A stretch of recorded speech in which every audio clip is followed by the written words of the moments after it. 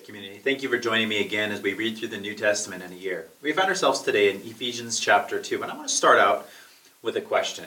If you're like me, you're probably forgetful. Have you ever forgotten something really important? You know, sometimes we forget things like the grocery list at the store. We don't remember everything that we're supposed to buy, but other times we forget things that are really important, things that have to do with our identity. What you see in Scripture is constant reminders of who you are. And what Paul's doing in Ephesians chapter 2 is he's reminding the Ephesians of who they are in Christ Jesus. And he does it in an interesting way. He lets them know who they were, and then he points out who they are. Now, why is that important? We need to remember who we were because that's not who we are anymore. We are a new creation, he says in 2 Corinthians 5:17. So, who were we? And who are we?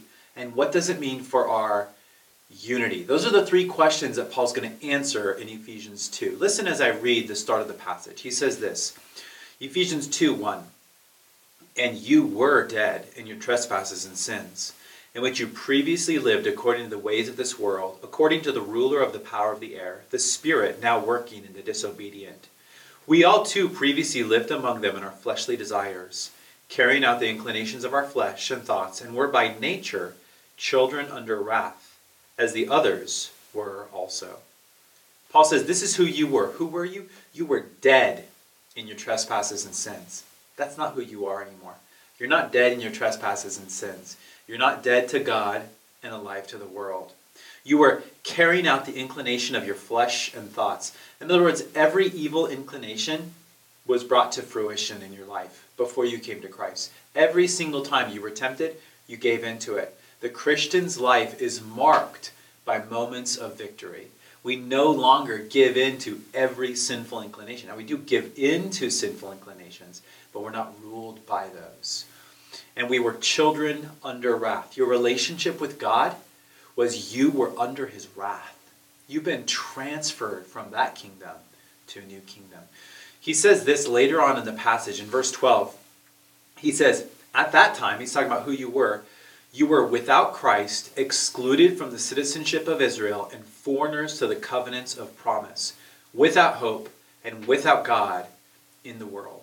One of the things that Paul's pointing out to the church at Ephesus is that before Jesus came, Gentiles were excluded from this covenant relationship with God that Israel experienced. Now, as Gentiles are welcomed into relationship with God, they don't receive all of the old covenant promises or even some of the new covenant promises that are made to national Israel. But they do receive the spiritual blessings of entering into a union with Christ. And they're no longer excluded from relationships. So he points out a few things. This is who you were. You were without Christ. You were excluded from Israel. You were without hope and without God. You were living a life apart from God. You weren't in relationship to him. And what that meant is you had no hope. Well, who are you? This is who you are. Verse 4, he says this, "But God, who is rich in mercy, because of his great love that he had for us, made us alive with Christ, even though we were dead in trespasses. You are saved by grace. He also raised us up with him and seated us with him in the heavens in Christ Jesus, so in the coming ages he might display the immeasurable riches of his grace through his kindness to us in Christ Jesus. For you are saved by grace through faith. And this is not from yourselves. It is God's gift, not from works, so that no one can boast. For we are his workmanship, created in Christ Jesus for good works, which God prepared ahead of time for us to do." Who are you? You are alive with Christ. You have been welcomed into relationship with him, and now you're living not just in relationship with him, but by him. His life is your life. You are alive with Christ. You are saved by grace. It's not because of something you did. It's not because of something you earned. It's not because of something you accomplished. It's by grace alone. It's a free gift given to you. And all you have done is received it. He says this, you are seated in the heavenlies with Christ Jesus. What this means is that your future is secure. Your life is bound to Christ's life. And what that means is you will be with him forever someday.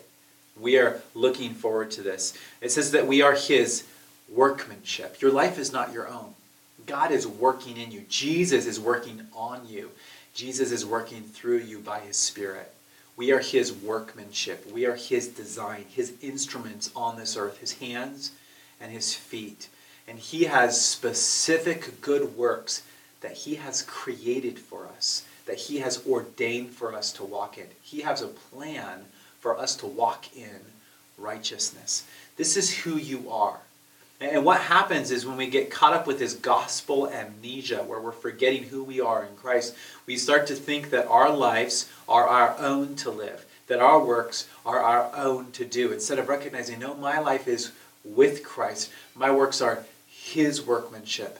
They're not mine. And so what do? I walk in dependence upon him. He says later on in the passage in verse 13, "But now in Christ Jesus, you who were far away have been brought near by the blood of Christ.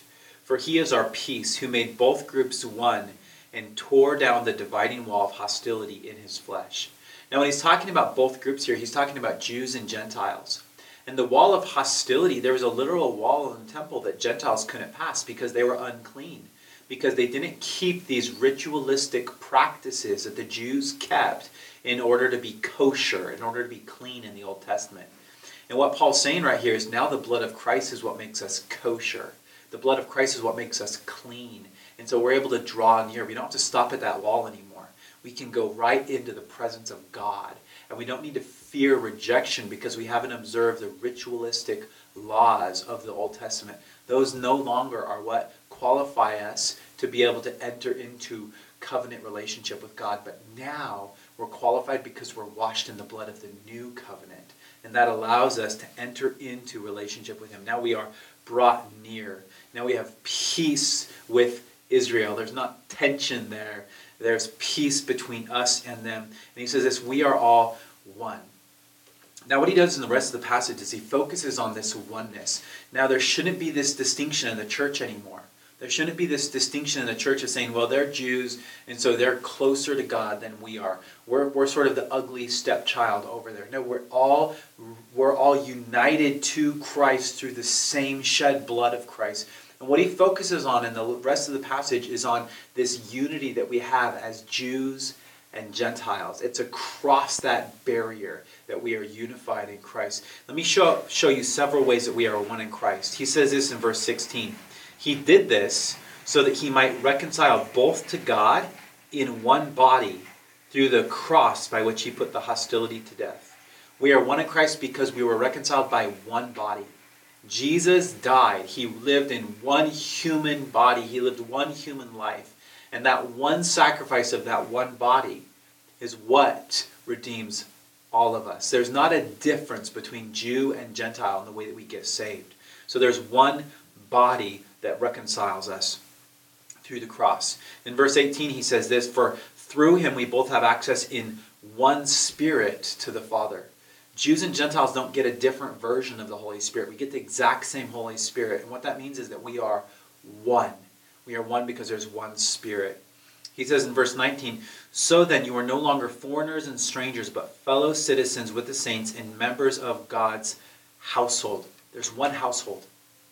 It's not that we're just sort of intruders into this household. No, now we're welcomed in as sons and daughters into the household of God, right along with our Jewish brothers and sisters who are saved in the same way that we are. There's one household. Verse 20, he says, "It's built on the foundation of the apostles and prophets, with Christ Jesus himself as the cornerstone."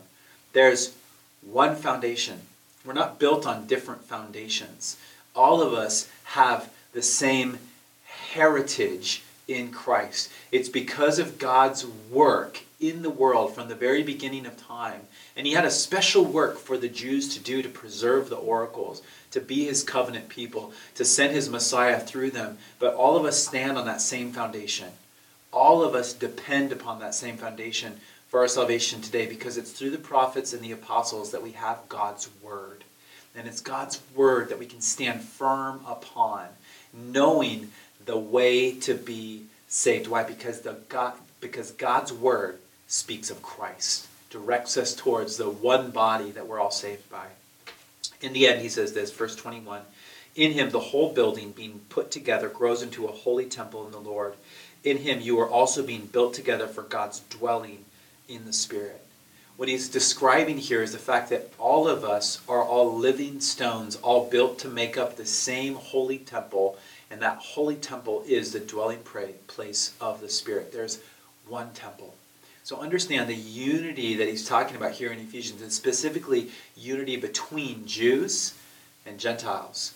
Messianic Jews who trust in Christ for their salvation and Gentiles who trust in Christ for their salvation are saved through one body, are indwelt by one Spirit, are members of one household, make up one temple built on one foundation.